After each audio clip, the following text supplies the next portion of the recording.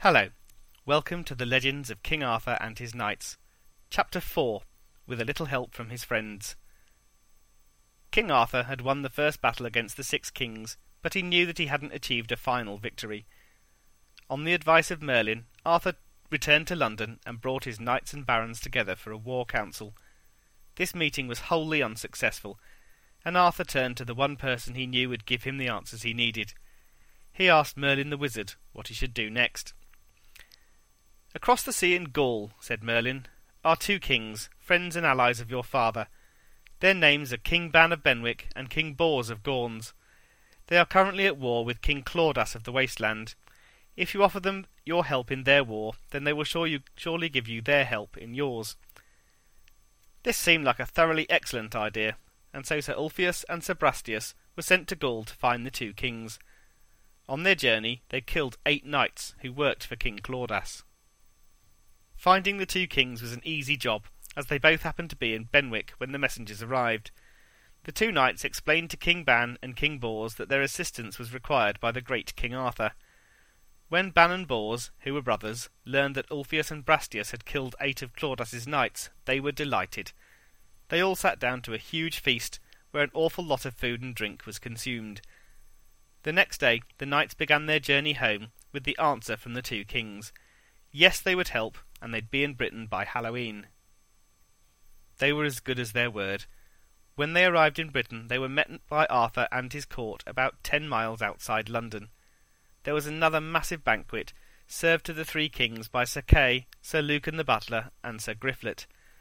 There was much chatting about battle strategy and how they were going to wipe the floor with the 6 kings. After much merriment, and of course a tournament, it was time for the serious stuff of war. And serious it was. The 6 kings had not wasted any time sitting around feeling sorry for themselves after the last battle. In fact, they'd gone out recruiting, and now there were not only 6 kings, there were 11. Not only that, they'd recruited even more knights and soldiers. Altogether, the army of the 11 kings numbered 60,000, 50,000 of them on horseback. It was a mighty force, and one that was not going to be easy to defeat. Arthur, Bors and Ban only had 30,000. The 11 kings and their men advanced towards Arthur, Bors and Ban. Before long, the 2 armies were facing each other. The first day of the battle was full of blood and death. Over 10,000 men were killed, and the battlefield was strewn with bodies. Arthur was worried. His enemy had more men than he did, and he'd need to do something clever to come out on top. Fortunately, he had a very clever friend. As usual, he asked Merlin for his advice. Merlin advised him to tell King Bors and King Ban to lead 10,000 men into a small forest and hide. They were not to come out until ordered to do so, when hopefully they could ambush the enemy's forces. Arthur, as usual, did as he was advised. The next day the battle started up again, and it was even more fierce. The 11 kings noticed that Arthur didn't seem to have as many men as before, but they just assumed Ban and Bors had decided not to fight. They set about the smaller force with increased fury. The battle turned this way and that, usually when someone's horse was killed. There was an awful lot of horse swapping going on. First, Sir Ulfius's horse was killed, and he had to fight on foot. Then the same thing happened to Sir Griflet. Sir Kay saw what had happened, and he swung a mighty blow at King Nentes, knocking him off his horse. Quickly Sir Kay grabbed the horse and gave it to Sir Griflet. Just for good measure, he also knocked King Lot from his horse. The favour was returned when the King of 100 Knights smashed Sir Kay to the ground, took his horse, and gave it to King Lot. Griflet, seeing Sir Kay on the floor, killed an enemy knight called Pinnell, and gave his horse to Sir Kay. There was an awful lot more horse stealing. Even King Arthur joined in. He knocked King Cradlemont of North Wales off his horse, and gave it to Sir Ulfius, who had been the first to lose his ride. Before too long there were plenty of dead horses and a lot of dead men, but none of the leaders had been killed. King Lot was wounded, but still able to fight. The fight became even more fierce. Arthur fought like a lion. Lot led 4 of the other kings and 15,000 men to attack Arthur's army from behind. Arthur gave the order for Kings Ban and Bors to attack. The 10,000 men with the 2 kings from Gaul had not fought yet that day, and they were fresh. They'd also been cooped up in a small forest for the best part of the day, and were straining every sinew. They were ready, and they were focused. With the terrifying war cry they stormed out of the forest, and met King Lot and the other 4 kings head on. The battle was even more loud and violent than the earlier ones. Spears and swords clashed, impaled, and broke with alarming speed. Nobody was too sure who was winning. King Lot cried out when seeing King Bors, "We're in trouble here. Over there is one of the best knights in the whole world." Still, he kept fighting through his pain. King Carados was not impressed, though, and he led his men towards King Bors. King Carados realised his mistake. Bors was indeed a fearsome warrior, and his brother was just as good. The men fighting for the 5 kings were slaughtered. The battle wasn't going too well for the other 6 kings either. King Lot, seeing that they were falling behind, shouted to all the men of the 11 kings. He told them to all come together so they could fight the enemy as a united force. The 11 kings swore they'd never fail each other, and came together. They took new spears, stood still and close, and waited. 40 of Arthur's knights begged to be allowed to take on the kings. They rode towards them and met them in battle, furiously trying to kill the knights and get to the kings. Before long, Arthur himself dove in and joined them. He fought valiantly and skilfully. Kings Ban and Bors entered the fray and were just as valiant and skilful as Arthur. At the height of the battle, Merlin arrived on a huge black horse. He rode over to King Arthur. "My lord," he shouted, "you have killed 3/4 of the enemy's men. Of 60,000, they now only have 15,000 alive. It is time to stop the killing. You will not win a final victory today. If you attack any further, then you're destined to lose today's battle. It is time to stop while you're ahead, and then you will eventually defeat these kings. Look at them, they're broken. They have nothing left except their honour, and you must leave them with that." Arthur wasn't very pleased, but he knew better than to go against the word of Merlin. He gave the order to stop the battle. There was quite a lot of captured treasure, which Arthur gave to Kings Ban and Bors. The great army withdrew to their lodgings for the night. Sure enough, the 11 kings slunk back to their kingdoms and did not put up any further fight. Some of them would be back for another go in the future, but for now they were beaten. It was just as well, because before long Arthur heard that King Rience of North Wales was making war on an ally of Arthur's called King Leodegrance. Arthur, Ban and Bors, with 20,000 battle-hardened veterans, turned up to support Leodegrance, and they soon had King Rience's men running for their lives. Leodegrance's kingdom was saved, and he invited the 3 kings for a celebratory feast. The food and wine at the feast were wonderful, but Arthur could hardly eat. Sitting next to King Leodegrance was the most beautiful woman that Arthur had ever seen, and he spent the entire meal gazing at her. He knew that when it was time to marry he would be back here again. He had seen his future wife. The lucky girl was the daughter of King Leodegrance, and her name was Guinevere. After the feast, King Ban and King Bors travelled back to Gaul to renew their fight with Claudas. Arthur offered to go with them and help, but they said no. They could manage, and anyway, Arthur still had things to do at home. We will see what happened to our friends Bors and Ban very soon. Arthur decided to take his mind off things with a spot of hunting. While hunting in the wood, he spotted a white hart, a female deer, and gave chase. He chased it for so long that his poor horse fell down dead from exhaustion, at which point Arthur decided to have a rest. He sat down by a fountain and became lost in his own thoughts. He was rudely found when he heard a noise which sounded like 60 dogs. He looked up and saw the strangest animal he'd ever seen. It had a serpent's head, a leopard's body, a lion's tail, and the feet of a stag. The weird beast drank from the fountain, made even more noise, and ran off. Arthur wasn't too sure whether he'd dreamed the whole thing, and he fell asleep. When he woke up, a knight was standing above him. "I don't suppose you saw a really bizarre animal run past here, did you?" the knight said to Arthur. Arthur, realising the beast must have been real, told him he'd seen it. The knight, who was called King Pellinore of the Isles, announced that it was his quest to follow and catch the beast. Now that he didn't have a horse, he was worried that he'd fail. At that moment a yeoman arrived with a horse for King Arthur. King Pellinore begged that he be given the horse, but Arthur refused. He decided he'd follow the quest instead. King Pellinore, though, was not having any of it. He ran to Arthur's horse, mounted it, and rode off.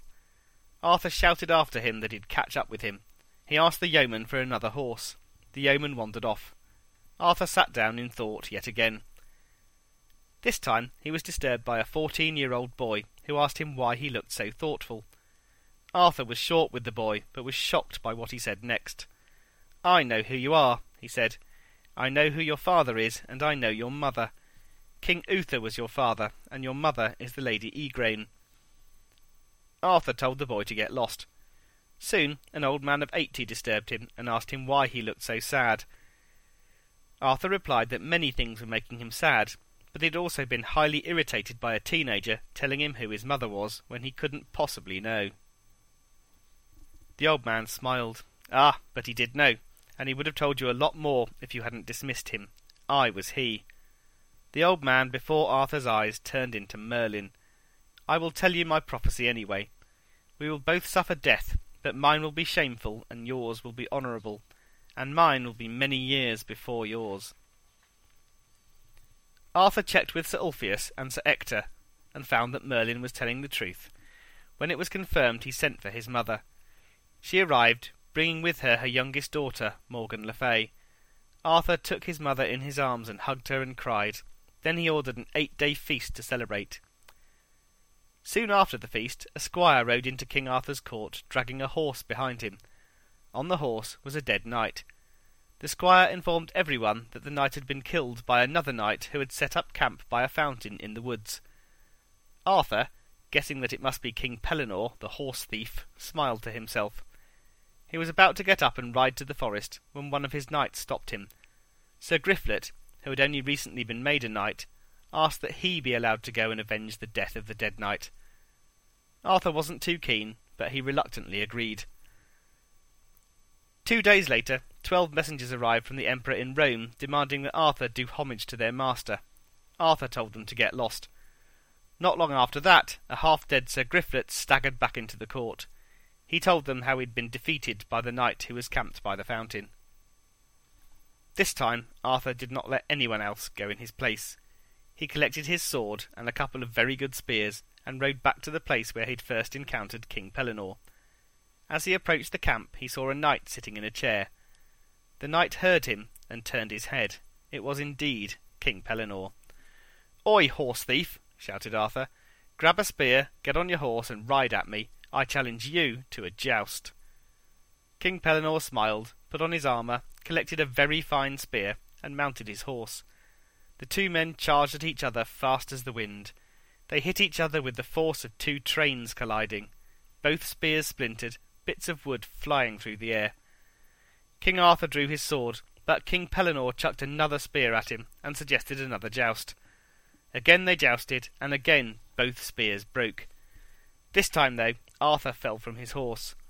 Pellinore jumped from his own mount, and the two men engaged in the fiercest sword fight possible. After so many sword strokes that both men must have been exhausted, Arthur's sword was knocked from his hands. King Pellinore smiled. "Yield to me or die," he said. "I yield to nobody," yelled Arthur. Then with a blood-curdling scream he rang at Pellinore and knocked him down. Pellinore, though, was a big man and an excellent hand-to-hand fighter. He punched Arthur and then sat on him.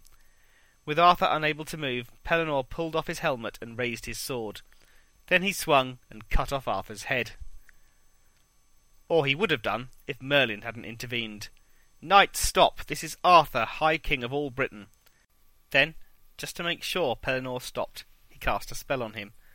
Pellinore slumped down, and Arthur, brushing the grass from his armour, stood up. "I hope you haven't killed him, Merlin," he said. "He's an honourable knight, and a great fighter." "He's not dead," smiled Merlin, "merely asleep. He will wake up in 3 hours. He is King Pellinore, and will be of great service to you in many years to come. Not only that, his 2 sons will also become great knights, and serve you well. They will be called Sir Lamorak and Sir Percival. And one day, my lord, he will tell you the name of the man who will destroy your reign." Arthur and Merlin rode back to Caerleon in silence. So, what happened to King Ban and King Bors? Well, the 2 kings returned home and found their lands were still under threat from King Claudas of the Wasteland. King Ban challenged King Claudas to a joust. The horses galloped towards each other, and King Ban, determination and fury in his heart, aimed his spear.